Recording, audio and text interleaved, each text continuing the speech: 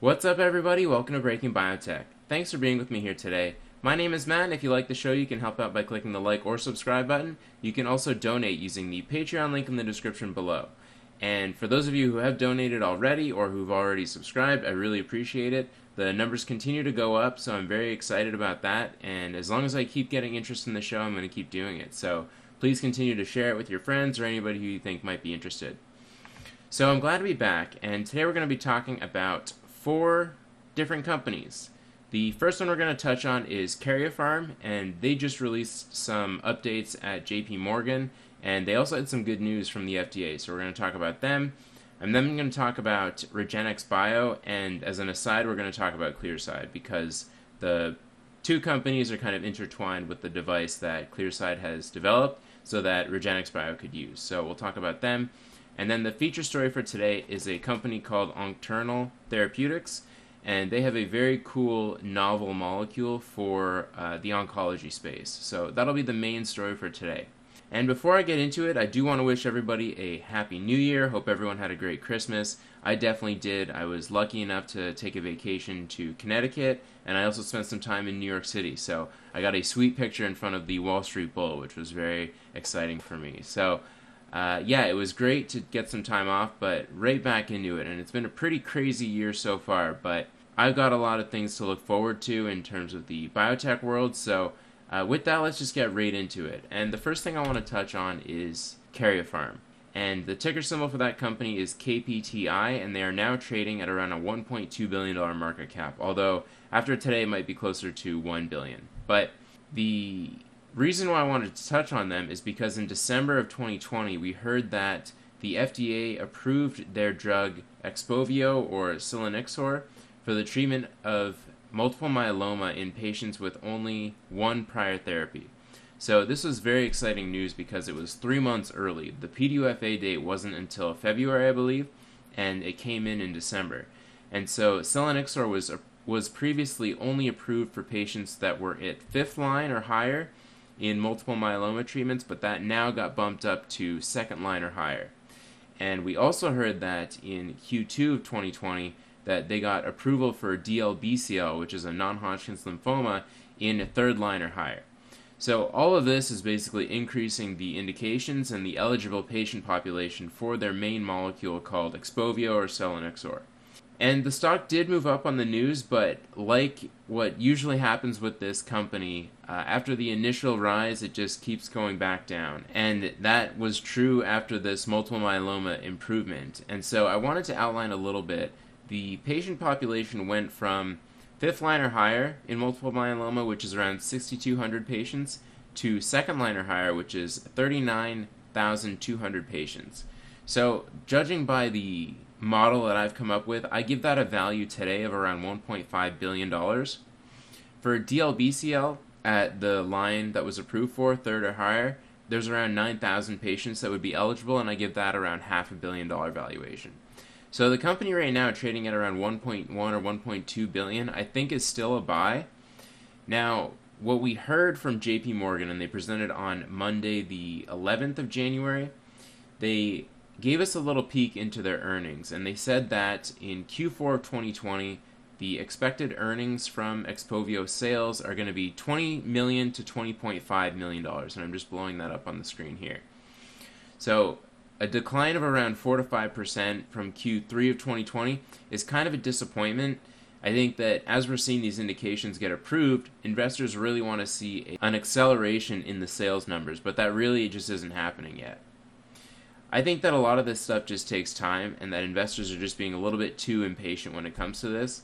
But the reasons that Karyopharm said for the decline in sales are that the COVID-19 surge has prevented cancer patients from being seen by their doctor, and also it's been difficult for their commercial team to interact with patients.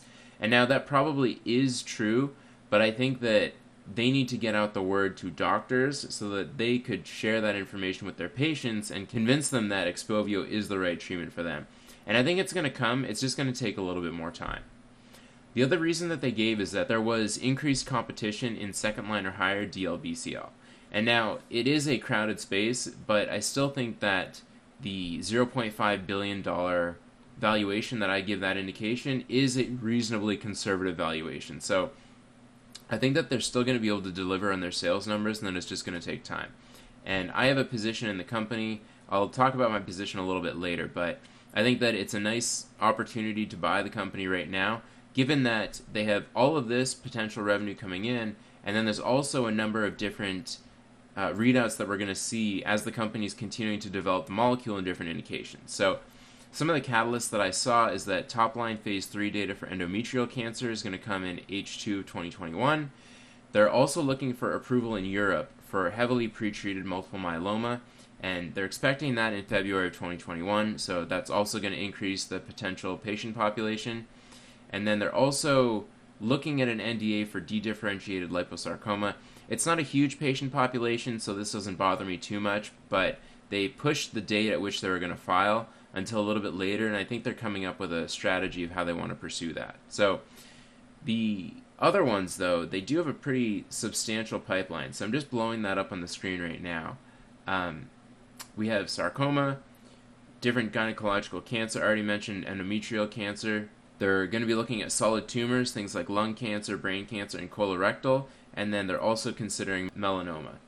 So overall, I think that Karyopharm, it's kind of a unappreciated stock right now because the momentum in it has not been very positive. But I think its time will come, and we just need to be a little bit patient. So for that reason, I'm still holding on to a pretty decent position, and I think it's worth holding on to throughout 2021. With that, let's move on to another company. And REGENXBIO has been a company that I've been invested in for quite a while now. Their ticker symbol is RGNX, and they're trading now at around a $2 billion market cap. And just to give a bit of background on them, they have an out-licensing program for their gene therapies that they develop, and then they also have an in-house program where they're actually developing gene therapies to treat patients. So what we heard is that REGENXBIO, I think it was in middle of Q4, they announced that they were selling the rights to the Zolgensma milestones for $200 million. And for those who don't know, Zolgensma is a gene therapy treatment for patients with spinal muscular atrophy, and the therapy was out-licensed to Avexis that was then acquired by another company, I think Novartis. What REGENXBIO has done is sold all those rights to another company in exchange for $200 million up front. So this is just boosting their cash balance. The other thing that we heard is that they announced a public offering worth $175 million. Now, I just looked before recording this video, and I saw that they closed the offering today, and it was worth $230 million, so it was oversubscribed, and it was priced to the public at $47 per share, which you like to see.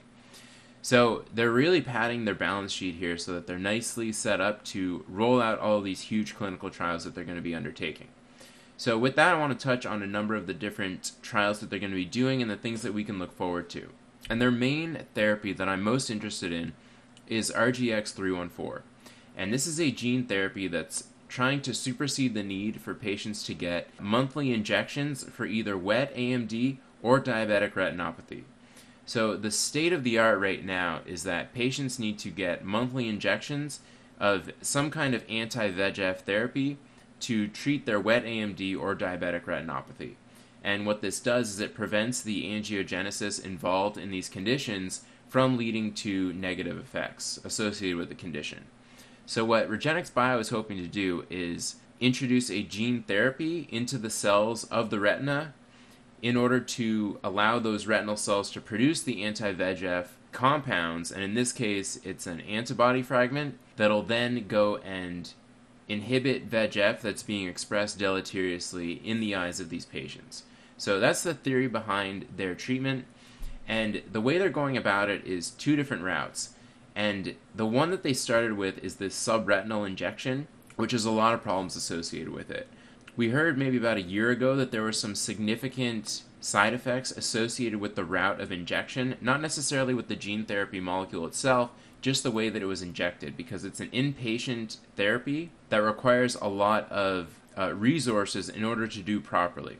So what REGENXBIO has done is they're continuing their subretinal injections, but they're also moving into what's called a suprachoroidal injection. That is an outpatient therapy. It's done right in the doctor's office. So this would really lower the barrier to get patients treated and also presumably reduce the amount of negative effects associated with the route of administration.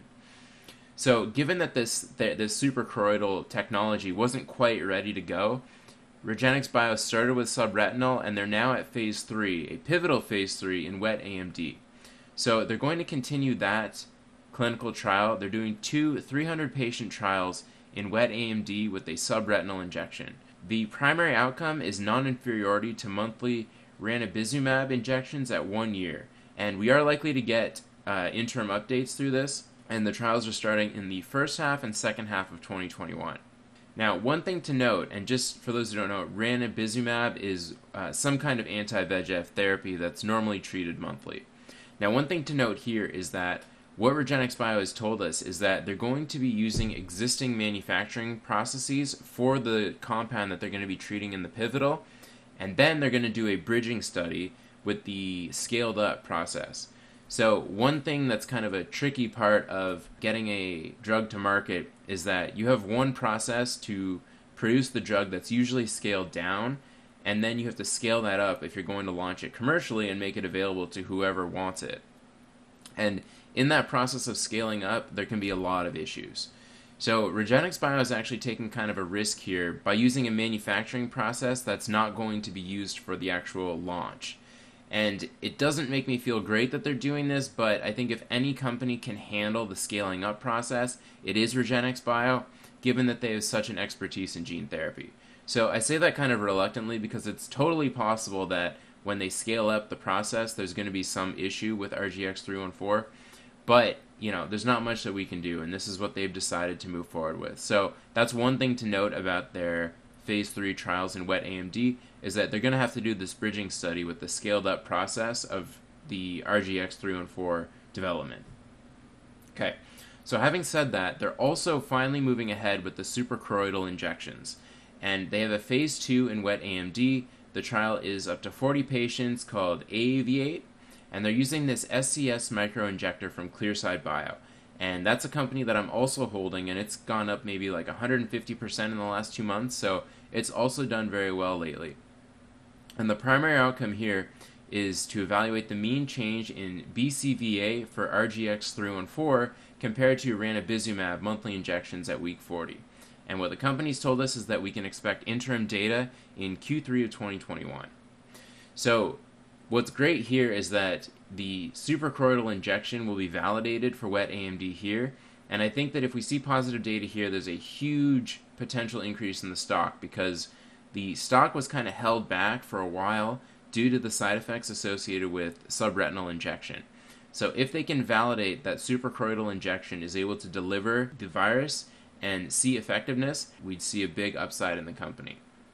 So that was wet AMD, and now for diabetic retinopathy, a condition that has a significantly greater patient population than wet AMD, the company is going straight to suprachoroidal injections. So they're not even bothering with the subretinal injections, which I think is great.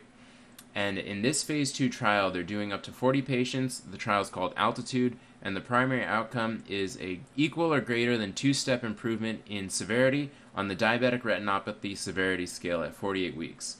And they are submitting the IND in H1 of 2021, and they've told us that we can expect initial data in 2021 as well.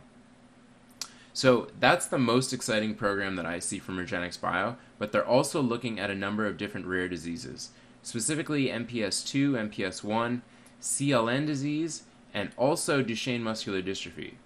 So for MPS I and MPS II, they're just getting going with their phase 1-2 trial, with first patients being dosed and different cohorts being enrolled.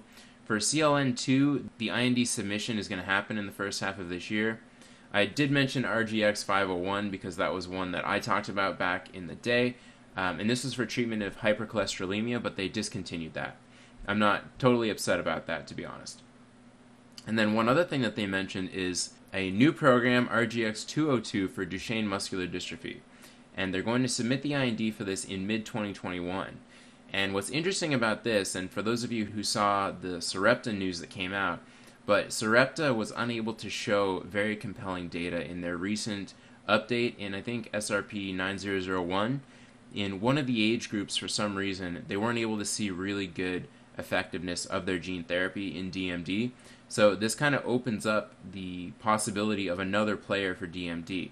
And REGENXBIO is still far behind. Pfizer, I think, has a drug, and I think another company called Solid Biosciences has a drug. So those companies are going to be ahead, but it's kind of interesting that REGENXBIO announced this DMD treatment as Sarepta news came out about the setbacks that Sarepta has seen in their latest update. So I think that's kind of interesting. Still not worth pricing it into the stock at all. Just to give everybody an idea on cash, so they ended Q3 with $290 million, plus $280 million from milestones plus the Zolgensma revenue, and the $230 million from the recent cash offering. So they're sitting on a huge bed of cash, $800 million, without very much debt. So if you look at the market cap minus the cash they're sitting on, and I think that's the equation for the enterprise value, I don't think they have much debt. So the enterprise value is looking like $1.2 billion. And for all the potential upside that the company could see here, I think it's definitely a buy at this price. And of course they have competitors, and I think that might be one thing that is keeping their valuation where it is. Adverum is a company that's competing with them. Kodiak Sciences is another one. So they're not without competition, but I think they have a great opportunity here in both wet AMD and diabetic retinopathy to come out on top. The last thing I'll say is that they're presenting at JP Morgan on Thursday, January 14th at 11:40 a.m. Eastern Standard Time. So they might give us some more insight into what they're doing, and yeah, I'll look forward to that. So with that, let's get to the main topic of today, and that is the feature story, which is Oncternal Therapeutics, ticker symbol ONCT. They traded on January 12th at $5.09 a share, giving them a market cap of around $245 million. Their Q3 2020 net loss was $4 million, and their current assets sit at $23 million, plus a recent shelf offering at $86.2 million. So sitting on a very healthy amount of cash, and their current liabilities are $8 million as of Q3 of 2020. And what the company's doing is developing assets in oncology to target the ROR1. And their antibody means of doing this is called Sermtuzumab, and this would be a first-in-class ROR1 monoclonal antibody. And they're also looking at developing an ROR1 CAR-T. And this is still very early, so I'm not going to touch on this too much, but presumably they would re-engineer CAR-T cells to target this ROR1 on cancer cells. But because that program is so preclinical, I'm not really going to touch on that. But Sermtuzumab, they're looking at indications in mantle cell lymphoma, chronic lymphocytic leukemia, as well as breast cancer. So if you remember from our previous two talks, we talked about non-Hodgkin lymphoma quite a bit, and mantle cell lymphoma is an aggressive non-Hodgkin lymphoma, with CLL being an indolent version. So keep that in mind. The other asset that Oncternal is looking to develop is called TK216, and this is an ETS inhibitor, and that's a group of transcription factors that are known to cause cancer when they're deleteriously expressed. And I'll talk about that a little bit later, but they're looking at indications in something called Ewing sarcoma, acute myeloid leukemia, and prostate cancer. So what is the ROR1? And what it stands for is a receptor tyrosine kinase-like orphan receptor 1. And in biochemistry, when they call something an orphan receptor, it means that they don't know, or the scientific community doesn't know, what the ligand is. But what's most established right now is that ROR1 is the receptor for Wnt5a, and the Wnt pathway, for anybody who's studied it, is extremely complicated. What I'll just say is that it's part of the non-canonical Wnt pathway, which means that it doesn't include the protein beta-catenin. But I'm not going to talk about that. There are countless Wikipedia articles that go into Wnt signaling, and it's a very prominent program in embryogenesis. So this receptor is highly expressed in tissues that are in development, and then it's lowly expressed in adult tissues. But what we see is that in cancer cells, it's highly expressed. And this is kind of a feature of cancer cells, that cancer cells will have an increase in stemness or earlier developmental states, such that they'll express receptors that are often seen in developing tissues. So that is kind of what's going on with ROR1. And the other thing that I saw was that ROR1 has a potential role in cancer stem cells. And for those who don't know, the theory around the cancer stem cell theory is that cancer develops due to a population of cells that basically act as stem cells for the cancer. So we know that we have stem cells for normal cells, but what happens sometimes, according to the theory, is that the stem cells or adult cells will have enough mutations such that they can avoid death and act like cancer cells, and then they can give rise to the daughter cells that will actually produce the cancer. But if you're unable to kill those original cancer stem cells, even if you kill a bulk amount of the cancer stem cells will still be able to give rise to those daughter cells that will lead to a recurrence in the cancer, and this is what causes relapses. So that's kind of a general idea of the theory, and what researchers suggest is that ROR1 is expressed on these cancer stem cells, and therefore it's a good target because if you kill the cancer stem cell, you'll kill any potential relapse. So, Wnt5a mediated ROR1 signaling enhances proliferation, stemness, invasion, as well as metastasis. Therefore, what Oncternal is trying to do is, through the use of either an antibody or CAR T, they're trying to antagonize ROR1 in hopes of treating cancer. So, what does that look like? And what they first started looking at is mantle cell lymphoma and chronic lymphocytic leukemia. And so what we see here is their phase 1-2 data in combination with ibrutinib. And for those who don't know, ibrutinib is a BTK inhibitor, which is a kinase that's involved in a lot of these hematologic malignancies. And ibrutinib is very effective. What they're doing is 3 different parts. Part A was a dose escalation, and then part 2 and 3 were the recommended dose from part 1, but part 3 had a control group, we'll say, which was just ibrutinib compared to ibrutinib plus sirmtuzumab. But what everything is here is in combination between sirmtuzumab and ibrutinib. And if you remember what I talked about with regards to ALX Oncology and Trillium, they had 2 different approaches of treating hematologic cancers. And we had the monotherapy with Trillium and the combination therapy with ALX. And here, the route that Oncternal is taking is the combination route with ibrutinib. So, in a similar way, we need to be able to compare the effectiveness of the combination to some kind of single-arm data that we've seen in the past. And so we're going to do that right now. But the MCL data, which is the aggressive NHL version, in part 1 and part 2, they saw an objective response rate of 83.3% in part 1 or 100% in part 2, but this is a smaller patient population. But the exciting data here is in part 1. And what they saw here was that, the ORR was 83.3%, but amongst that, they saw 58.3% was actually a complete response.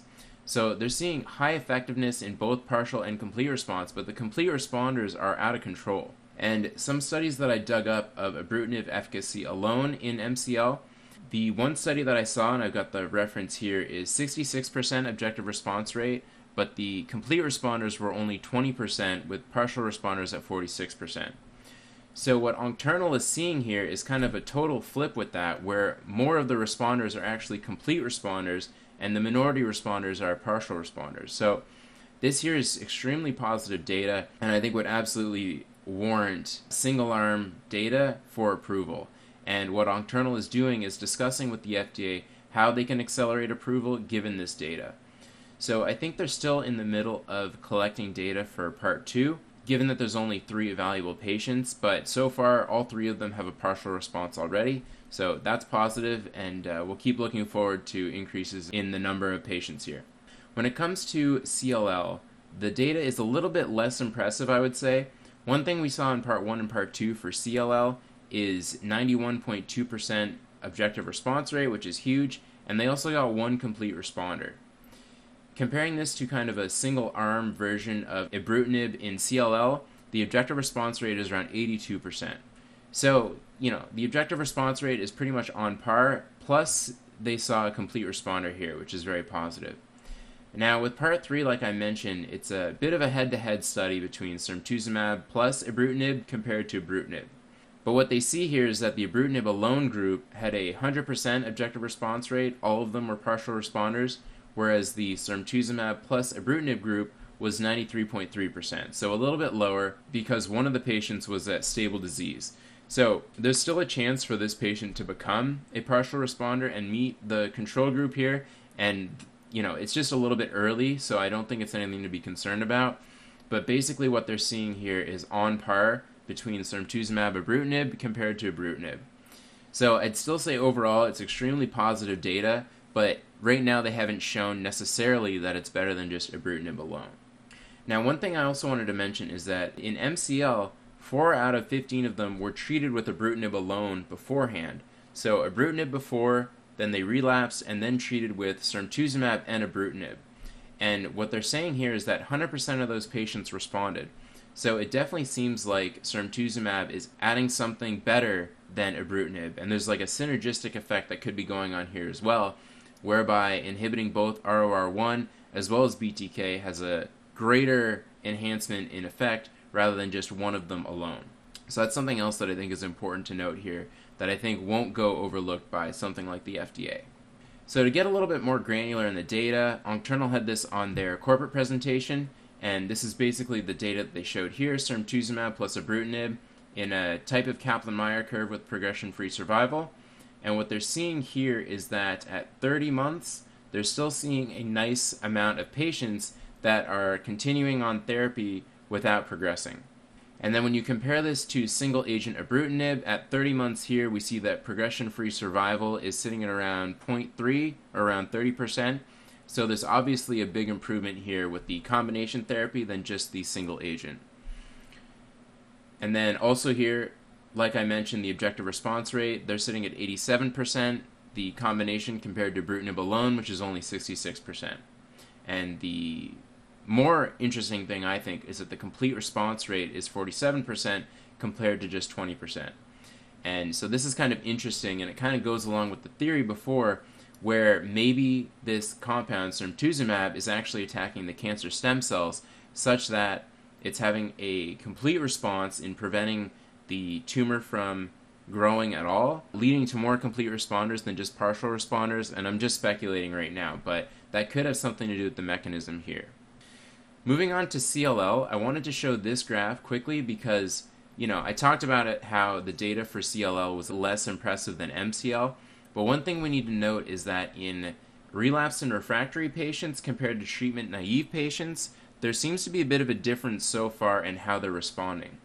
And what we see here is that with a median follow-up of around 17 months, the median progression-free survival is 29.5 months. And what that means is that at 25.9 months, half the patients have progressed and half of them are still not progressing. And so what we see with the treatment-naive group, though, is that at 16.6 months, so which is about the same, the median progression-free survival has still not been reached. And what that means is that they're still not at 50% of patients progressing and 50% not progressing. So what the company is going to do is continue to watch these patients and see how long it takes before 50% of them end up progressing. And that date is actually pretty significant. And if they can see a big improvement in the progression-free survival numbers, I think that would bode very well for the therapy in chronic lymphocytic leukemia. So that's just one thing to keep an eye on. So that's non-Hodgkin lymphoma. And I wanted to touch quickly on breast cancer. And they don't have a ton of data in breast cancer yet, but I did just want to show it just so we could, talk about the potential here. And they're looking specifically at HER2 negative breast cancer. And they're in phase 1B right now, and they've shown interim data. So what they're doing is sirmtuzumab plus paclitaxel, and it's in a single-arm trial. And they only have 7 patients right now, but among 7 patients, they've seen 4 that have had an objective response, and so that's an objective response rate of around 57%. And if you compare historically to paclitaxel alone, their objective response rate is around 20 to 30%. And now, of course, it's just single-arm data, and it is very early data, so we have to take this with a grain of salt. But if they can show really good combination data as they increase the patient population, I think it would bode very well for the company getting an approval in breast cancer. And just to give people an idea of the patient population of breast cancer, HER2 negative makes up around 85% of the whole breast cancer population, and there's around 250 total breast cancer cases per year. So if you can imagine the number there, it's a very large total addressable market. And I also wanted to show some data from their corporate presentation. It's just some preliminary data here showing that in preclinical models, the ROR1 knockout has fewer bone metastases, and the sermtuzumab treatment in another model leads to fewer metastatic lesions. So, of course, this is just a mouse xenograft model, so it's not a perfect representation of humans, but I did just want to show that they do have some preliminary data to support this, and that the preliminary data in HER2-negative so far is looking pretty good. So take this with a grain of salt, but so far it is encouraging. So that is the ROR1 program. The company's also looking at commercializing a molecule called TK216, and this is an ETS inhibitor. And to give a bit of background on ETS, and I'm saying ETS is the name, on one of their updates they gave, I was listening in the car to it, and they kept saying ETS really quickly, and I had no idea what they were talking about. So when I saw the corporate presentation, it made a lot more sense. But for those of you who are just listening, the abbreviation is ETS. And what they are, it's a family of transcription factors, and these are also often upregulated in cancer. The name stands for E26 transformation-specific oncogene family. They're involved in a number of different cell processes, things like differentiation, cell cycle control, migration, proliferation, apoptosis, etc. And often these targets are involved in multiple different processes, and this is no different for this ETS molecule family. So one thing that's interesting about this, though, is that the ETS molecule becomes a problem when it's fused to another gene deleteriously. So in Ewing sarcoma, it's actually a gene fusion from the EWS gene fused to ETS. And what ends up happening during this gene fusion is that ETS is expressed deleteriously due to the promoter or something that's going on with the gene that it's fused to, and in this case it's EWS. And when this happens, it leads to Ewing sarcoma. There's other cancers that are associated with ETS fusion events, and I just list them here. Pre-B acute lymphoid leukemia is JAK2 fused to ETS, and prostate cancer, it's ERG fused to ETS. So, what the company is looking at doing is treating TK216 in Ewing sarcoma. And what this disease is a malignant tumor in bone or soft tissue, and the current treatment regimen involves chemotherapy plus local disease control, which is either radiation or surgery. And unfortunately, the 5-year survival rate of metastatic Ewing sarcoma is only 33%. So there's definitely room here for another kind of therapy to try and boost this up. The disease is technically a rare disease since fewer than 500 children are diagnosed per year. So what Oncternal is looking to do is attempt a targeted therapy treatment by inhibiting ETS in relapsed or refractory Ewing sarcoma. So let's look at the data. And so far they're only in phase 1, so it's still early, and they're doing a dose escalation study to find the recommended phase 2 dose. And they've told us that they've successfully picked a phase 2 recommended dose, so that's a good thing. And then the data is presented here. So in the low dose concentrations, they don't see much of a response. From cohorts 1 to 6, there's only 1 patient that had stable disease of 21 patients. In dose escalation cohort 7 and 8, they also didn't see much of a response. But then when they go to the recommended phase 2 dose in cohort 9 and expansion, of 23 evaluable patients, 2 of them had an objective response, and both of them were complete responders, with 8 in stable disease. So, depending on how early they are in treatment, those stable diseases could become partial responders or complete responders, but given that the average prior therapies is 4 for these patients, they are heavily pre-treated, and so seeing some kind of efficacy here with patients that don't really have another option, I think is very positive data and bodes well for an approval in this area. The company is looking at other cancers. I think I mentioned AML and prostate cancer. And prostate cancer in particular, because it's due to that ETS fusion event sometimes, I think the company has a really high chance of being able to select a patient population within prostate cancer that would be great candidates for the therapy. So that's kind of where they're at with Ewing sarcoma. And then I did mention down here that the safety was generally well tolerated, and the dose-limiting toxicities were managed by myelosuppression. So let's get to the model. And the current market cap of the company is at $245 million. And really the more exciting part for me is the ROR1 therapy from this company. So for MCL and CLL, I'll say from the outset that it's a crowded space. There are BTK inhibitors that have been wildly successful in this space. And I was talking about ibrutinib, and this is a AbbVie J&J drug, Imbruvica. AstraZeneca has one, as well as BeiGene. There are also PI3K inhibitors, and I've talked about these with my Verastem talk, Copiktra, Xiidlig. There's also BCL2 inhibitor called venetoclax, and that's an AbbVie Genentech drug. And then there's also anti-CD20 drugs like rituximab or Roche's Gazyva. So suffice to say that it's a pretty crowded space right now, but the one thing that the company has going for it is it's a novel space. So ROR1 has not been clinically developed yet, and Oncternal would be first in class. And so what the company has shown us is an example of the ibrutinib sales, and I'm just blowing them up right now. I don't think ibrutinib is really the best comparator to it, given that it has a number of different indications approved for it than just CLL. But the sales in 2019 for ibrutinib were $3.8 billion, so that's obviously a tremendous amount of sales right now. So I think what's more appropriate is to compare the trajectory to Gazyva, which is Roche's anti-CD20 drug. And their revenue for 2019 was 552 Swiss dollars, I believe that's CHF, and it's almost on par to the dollar, so just pretend it's dollars. And the initial approval of Gazyva was in late 2013, but they had a number of different hang-ups that prevented the real adoption of the molecule.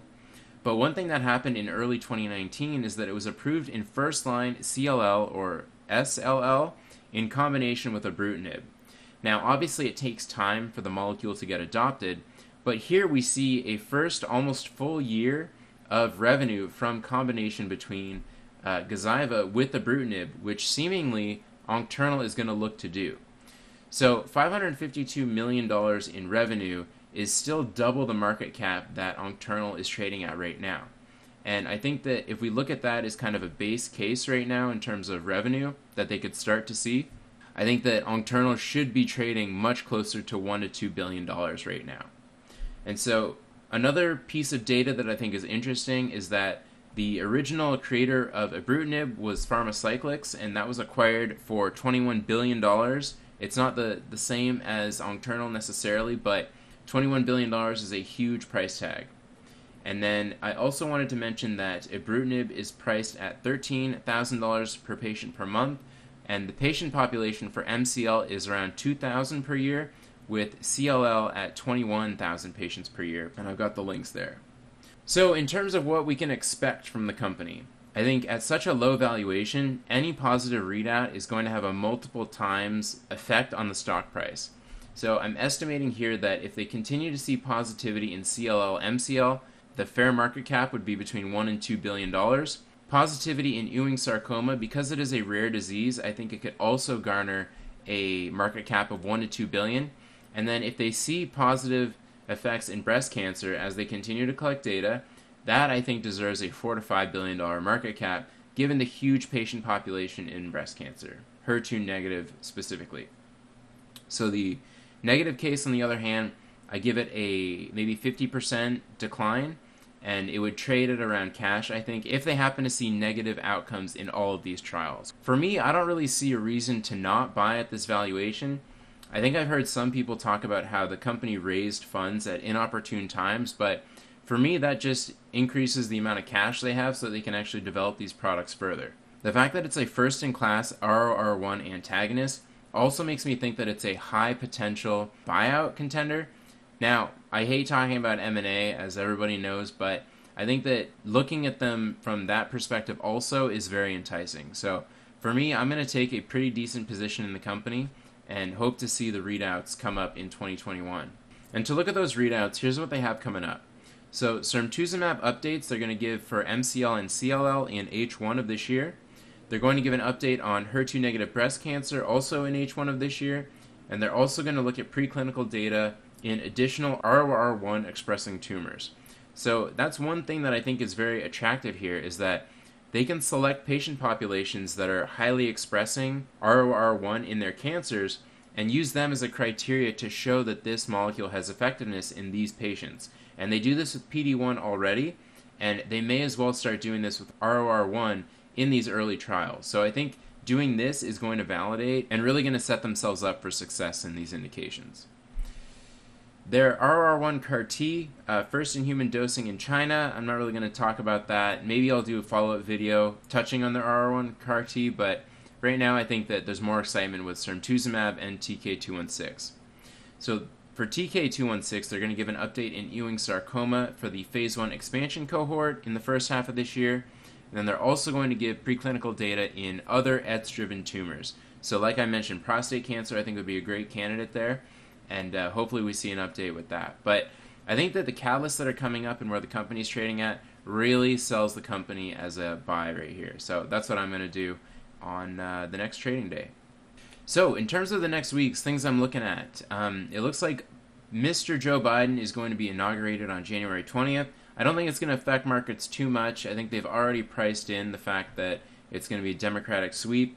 We saw that the Democrats won in Georgia, so we're going to have a Democrat executive and legislative branch. I'm not super worried about it. It seems like the market has totally shrugged it off.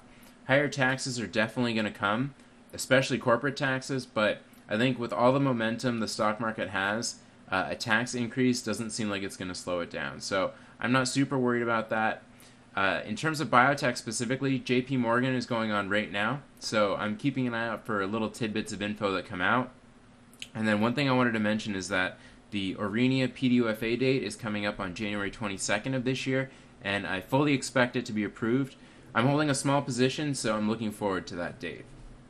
And just to give a quick wrap-up of my portfolio for 2020, I wanted to just talk about this, like kind of a quick yearly wrap-up, and then I'll talk about what I'm looking at for 2021. But basically, I finished off at 11% on the year, and this is, 4 or 5 times lower than the XBI, and that's mostly due to all the craziness in the vaccine stocks that propelled the market so much higher. So I did not beat the XBI, but I am happy to have come out on top of at least the Dow Jones, and I almost matched the SPX 500. So it is what it is. I'm still pretty happy with my performance. I think if I didn't have the losses in Amarin, I may have doubled my performance this year, but, it is what it is. So overall, my big winners this year were Trillium, TG Therapeutics, Mirati, Iovance, and REGENXBIO. The losers this year were Amarin, Catalyst Bio, SIO Gene Therapies, Cyclerion, Viking is not done very well, and Bluebird. So a few of these I'm still holding, and I think that 2021 might see blue skies for them. So to give an idea of what that looks like, this is the performance so far. And what I'm going to actually track, as well as the other indices, I'm going to track Cathie Wood's ARK-G fund, because it's so funny. In the last 2 weeks, I feel like everybody is talking about Cathie Wood's and her hedge fund. I'm going to track that performance as well and see if I can beat her in 2021. But it might be tough because she's so able to drive retail interest in single names that I don't know if I can do it. But that's what I'm going to look to. So far, I've got a year-to-date profit and loss of around 5%. This is just the first week. I haven't done it up to Wednesday because we're middle of the week. But I thought I'd also include a position weight as opposed to just looking at the volatility because I never really do anything with that anyway. But basically my portfolio is heavy cash right now, and then it's led by Trillium at around 12% and REGENXBIO. Both of them saw pretty big run-ups in the last little while, so that's the reason why they're so overweight in my portfolio. Clearside as well is looking at 2.6%, so really my REGENXBIO Clearside position is closer to 13, so it's probably leading. And then I have kind of a middle tier with Madrigal, Axsome, BTAI, as well as Viking at 6.3%. And then my lower tier ones, KPTI, Bluebird, Aurinia, Iovance, Cyclerion, SIO Gene Therapies, and Hepion. So that's kind of how my position is tiered, and I think it'll be interesting to see how the position weighting plays out for the rest of the year. So I'm going to wrap it up there. But thank you again, everybody, for your attention. I appreciate all the support, and let me know what you think. Let me know if I missed anything with Oncternal or any of the other companies I covered, because I'm going to invest in it too, and I want to know if I missed something. And yeah, if you like the show, please share it with a friend. Click the like or subscribe button, and you can also donate using the Patreon link in the description below. And with that, I'm going to leave it there. But thanks again, everybody, and we'll see you next time.